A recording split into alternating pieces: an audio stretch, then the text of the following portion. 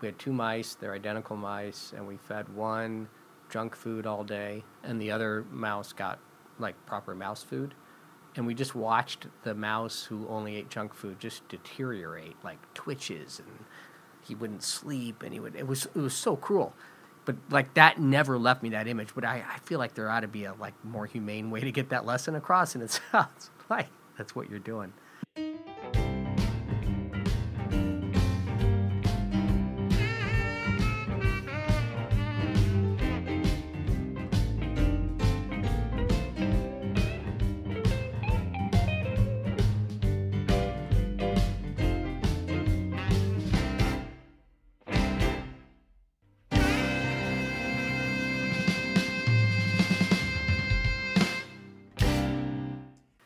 Welcome back to Shrinking It Down for a special episode, because today we don't have Gene. Gene is at the National Meeting for Child Psychiatry. Someone had to hold down the fort, and I drew that card, which I'm happy to do because I have an awesome guest today, whom I'm going to introduce in just a second. But what I want to say is that the things we're going to talk about kind of combine the two things that matter most to me personally, but also matter a lot to the Clay Center generally. One is the power of community to keep us healthy, keep our kids healthy especially. And the other is this kind of false separation that we as a culture still pursue between body and mind, which has never made much sense to me. There, after all, is a neck connecting the brain to the rest of the body, and yet we separate them. So we have with us today Ming, who is an expert in both of these things and works in the community health systems here at Mass General. Ming, say hello to everybody. Hello, everyone. You said exactly what I said. That was fun. Ming, can you tell us a little bit about yourself? Yes. Hello, everyone again. My name is Ming Sun, and I work for MGH Community Health Associates, and we are a division of MGH Center for Community Health Improvement. And what do you guys do? We do many things, and CCHI, that stands for Community Health Improvement, runs coalitions in each of our health center-served communities, such as Charlestown, Chelsea, and Revere. But then my office, CHA, does something a little bit differently. So we actually work with each of our health centers to help them seek grants and run many programs. What I do there is to provide community health education to the general public, especially school children. So you're working particularly or exclusively with younger folks, so grade school and up? Yes, grade schools, yeah. Okay, and it stops at, so only grade schools, is that what you said? Or is it? Yes, grade schools. So yeah. little kids. And so you get in there early to try to get them to do what? I run a health education program that's called Stay in Shape. What could that possibly be about, Stay in Shape? I'm teasing. It speaks for itself. Tell us. Yes. By the name of it, it means to stay in physical and mental shape for everyone. The program serves students 5th through the 12th grades. So it's currently run at 8 public schools spreading around Charlestown, Chelsea, and Revere. So meaning we have elementary, middle school, and high schools all together on this program. All participating in this Stay in Shape. Yes, selected groups. And I have the curriculum in front of me here. It's pretty involved, and what I like about it is it doesn't just focus, as one might think from the title, Stay in Shape. You might think that it's only about working out, like being healthy with your body, but it seems like it seamlessly combines the importance of keeping your mind healthy, of being resilient, of being mindful, all these things that we get excited about. Am I reading that correctly? Yes, exactly, Steve. You're absolutely right. I think the Stay in Shape program tries to support young children, school children, to be more aware of health, their body and their mind. So what Stay in Shape does is to provide a chance for them to come together, selected groups, during either after school time or in school time, depending on each school, And when they come together, we provide this time for them to have a conversation about important things such as nutrition, sleep, screen time, meaning entertainment screen time, and physical fitness activities and stress management. So these are all, of course, hot button issues. So Yes. let's pick the no pun intended here, the low hanging fruit. What if they don't want to eat fruit? What if they say, I really like French fries. It's the only thing I'll eat. I like the beige foods, which is what my little kid used to say, Yeah. pasta, French fries. What do you say? Yeah. Well, actually, bingo. We actually had students who told us after analyzing, say, a food label for a particular food, it's not, say, French fries. It's actually called Tarkies. What is it? It's a snack item, Okay. and that many young students, fifth graders, like to eat. Teachers told us they see students come into school with a bag of turkeys in their hand in the morning. So they are using that item as their breakfast. So the teachers actually asked us to talk about it. So we provided interactive activities for the students to learn to read the nutrition food labels, which is actually part of the STEAM Shape program, skill building activities. So after analyzing the food labels, even though they saw the nutrition facts, and with there's absolutely no nutrient in that particular food. It has no redeeming value No. other than tasting But good. then the students' conclusion, a few of them still say, well, it's still a good choice for breakfast. When I asked them further about why they concluded that way, they simply said, I like it. Which is a fair answer. It's a true yes, answer. Yes, for someone that age, we absolutely acknowledge that answer. And then over the years, I learned from my registered dietitian colleagues at MG Health Centers. They also face answers like that from young children. So their advice for me is to answer this question this way. If it's something that you like that lacks real nutritional values, use it as a treat, meaning that you can have it once in a while, but not on a daily basis for breakfast. I kind of want to taste it now. I'm going to go buy some today. Yes. but I'll buy other things too, healthier things. Yes. So we try to. So that's just an example to show it's an interesting and also challenging situation to guide young children through this process because food is plenty here in the USA. People have so many choices. How do you always choose better? So I think that involves in, shaping their attitudes towards health and healthier food items from the nutrition point of view and provide opportunities for them to pick up facts and then also come to their own conclusions, like the activity we provided for them to work on. That's so cool because if you think about it, and I'm sure you have developmentally, kids that age love facts. Like they love knowing things, like stuff. They know how many, outs, how many fouls are an out in kickball. They know statistics like it's nobody's business. So to know nutritional labels is almost like the way you would know baseball statistics, kind of plays right to where they are developmentally. And then you also do something else, which I really love. I was really scared when I asked you that you would say, something to them like, you must never, ever have Tarkies again because it is bad for you. And you don't say that. You say it's a treat. It's just, there's not a lot of nutritional value to an Oreo cookie either. So that's why it's a treat. You can't have an Oreo cookie all the time and only that. I'm sure parents out there or other adults out there must have other creative ways to address children's comments like this, effectively. And I think the point is for them to keep learning. So changes will come along, hopefully, that when they realize that there are better choices out there that will help them build a healthier mind over time, I'm pretty sure something like French fries or turkeys provide this temporary, joy. Say it's the taste bud thing or whatever you call it.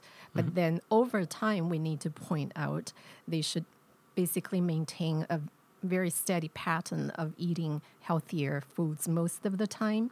So they will have a much better chance to have a healthier mind, happier mood during the day, so they can pursue their interests and study well at school and pass exams and feel proud of their achievements. So just and be things happier. Yes. I mean, this is one of the ironies, right? Like it feels good, I'm assuming, because I've never had turkeys. But if it's anything like French fries, I'm sure it feels good. Although almost always when I have French fries now, because I'm older and pudgier, I regret it later. So I have it on occasion with the acknowledgement that I might regret it later, but I also will enjoy it in the moment. That's the treat part. And so you don't take the treat away from the kids. You just tell them that they need to understand that what they put into their body has actual repercussions. Yes, long term. Long term. Long term. Yeah. Do you get any, I'm just curious, do you get pushback from the kids when you come in? Like, does it feel to them like someone's wagging their finger at them and saying, you must never, or you, like I can remember these nutrition talks when I was a kid and have even given some of these, kinds of advice to some of my patients, and they kind of roll their eyes. They're like, they've heard it before. I'm wondering if you get more buy-in if you're in the school as opposed to in an office or in a doctor's office. Yeah, you're right, Steve. I think children these days, because information is so available and they can get information through different channels, yes, there are things they might have heard in the past, but we've been very lucky with all our program participants. Most of them actually enjoy our talks, having a conversation with our teaching team members, and even if it's something they have learned, and it's never redundant for them to keep hearing consistent messages from different adults. So that seed is solidly planted in their mind, so they can have a much better chance to really practice that in their daily lives. I think all of us, most of us, must have had the experience that our parents, especially moms, nag at us, I guess. Perish the thought. Yes. So, Never. But Yes. amazingly, when I This morning, my mom nagged to me in a sweet way, but she checked in, and it was... So, meaning repeatedly telling you something to do something. But amazingly, when I become a grown-up, all those nags I remember very clearly. So I, subconsciously follow through and practice them. So that actually, I don't know if that's called a conventional wisdom. So I think children learn through repetitions. I think that's cognitively or psychologically true. Absolutely. Yeah. They also store things. So the things that we experience, like I was making, a little bit of fun of my mom, who did call just to check up on me and literally to make sure I'm eating well at the age of 53, which is what my mom does. And I love her for it. I remember the things she said. I remember rolling my eyes at them, and I am grateful that my mom didn't decide that I therefore wasn't listening and didn't stop. In other words, she kept, quote unquote, nagging, and that nagging then implanted these things as messages for me that then I later lived on. And we tell this to parents all the time. Your kid may look like he or she's not listening to you, but they are. They are. Yes. They'll put it someplace. They'll go play with it later. They just can't show you that in the moment because they give up some of their, burgeoning autonomy and independence. Yeah. Yes, you're absolutely right, Steve. Children are constantly gaining their space and their independence. That's very true. Like you just described, even when they are in agreement with you, they may not want to show that in front of your face. It's very true. It's very true. So we have to persevere. Yes. How does that work for you when you talk about the exercise thing? Because it's hard to get kids to want to work out or whatever. What do you call it working out, or what do you? What words do you use? We just we begin by telling everyone should have a daily exercise goal by the national guidelines from the U.S. government, which is at least 60 minutes a day for all school children. So we 6. That's what you said. 16. 60. Oh, 60. 60. Okay, yeah, an hour. 1 hour. Okay. Yeah, 1 hour of exercise every day for each child. I think we put this up front for them, so everybody has a number in mind to work on. And then when you practice that, I think you have many creative ways to reach the goal. For example, say if today your schedule is so tight, you have so much homework, you just could not spend 1 hour exercising. But then maybe tomorrow you are freed up a little bit, and then maybe you can make up for what the time you lost the other day. So on average, so everybody need to hit the 60 minutes or 1 hour a day. And so what is that? Is that like playing like a pickup basketball game? Would that count? very good question. I think it's for everyone to figure out what their favorite activities are. So all activities count in this case. We encourage children to play what they want to play, they enjoy playing. I would say my experience for almost 20 years is that most of the school children love sports. They love physical activities. I think it's just in their nature. So for us adults we need to just seek this opportunity to encourage them to keep up, to pursue their passion, and then use the time to be physically active. Because when you are after a good workout, physical activity, most people will report they feel much better after, breaking out a sweat, had fun with friends in the group. So when you are feeling good, then you are at a much better chance to make good decisions. So is breaking a sweat, is that one of the goals of the program? I think the national guidelines point out that 60 minutes or 1 hour a day is like 3 or 4 days for children. They need to play strenuous activities. Strenuous activities, Yes. okay. So that means activities like running, swimming, bicycling, playing a ball game. So that will create an opportunity for them to sweat, I guess. I think these days national figures seem to point out children don't spend enough time being physically active. There are many reasons, and one of them is probably they are spending time with their gadgets, meaning entertainment screen time. Yeah, and I'm so conflicted about this because the gadgets are cool, and I often wish that I had grown up with them. I've written video games. I like these gadgets. But then at the same time, I can recall my mom telling me to go outside and saying, come back in when the lights, when the street lights come on. That was a line. And it wasn't an uncommon line. Everybody did that. And I could count on other kids being outside too. So games just kind of happened because you would run into other kids and something would spontaneously be planned. And I worry now that the culture is such that there's no room for that kind of spontaneity. You have to set it up, which then prevents kids from wanting to set foot outside the house because it's sad and lonely if there's nobody else out there. Right. There are some neighborhoods the parents might be concerned about safety around. Yeah, So even that's though another social determinant of health. So safety is definitely one of those things.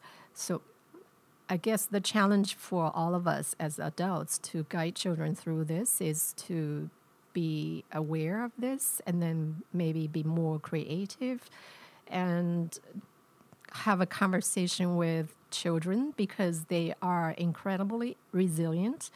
They are incredibly creative. Maybe on weekends when the family has more time so they can do things together with parents, going out somewhere. Also use school resources. almost all schools provide sports activities. And also in our communities, MGH served communities, we have programs like Stay in Shape and other programs run by MGH CCHI coalitions in each of these communities. So children are all encouraged to join and then be part of it. So when the groups are together, so they have a much better chance to, to try things out, to have more fun, in other words, and also, to like a program like Stay in Shape, it does provide time for physical fitness activities. Designated time. Yes, designated So time. they can know there'll be other kids there. Yes. And can you tell me about some of the other goals, like specific goals that you actually, like benchmarks you ask the kids to meet? Spend some time practicing deep breathing to control daily stress for a healthier mind. So specific, what do you say? Like hold your breath in for 3 seconds and then breathe out slow, in through the nose, out through the mouth. What's the... Yes, that's simply because MGH Benson Henry Institute on Body Medicine is a strong advocate on this practice. So we built this component into the Stay in Shape program. So we have been promoting this type of behavior to have the children try simple ways to control their daily stress. There are many other ways, but deep breathing is one that has been researched on to show evidence to not only be a contributive factor in treating diseases, but also for prevention as well. Yeah. So we try to give time during class after we have the conversation about stress and relaxation. According to Dr. Herbert Benson, both are our birthrights. So we are born to feel stress, and we are also born to be able to relax.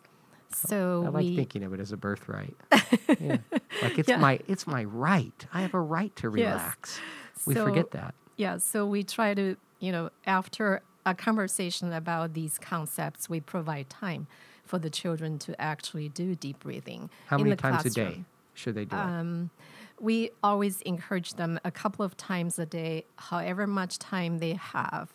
10 minutes, 5 minutes, 20 minutes, they can do that.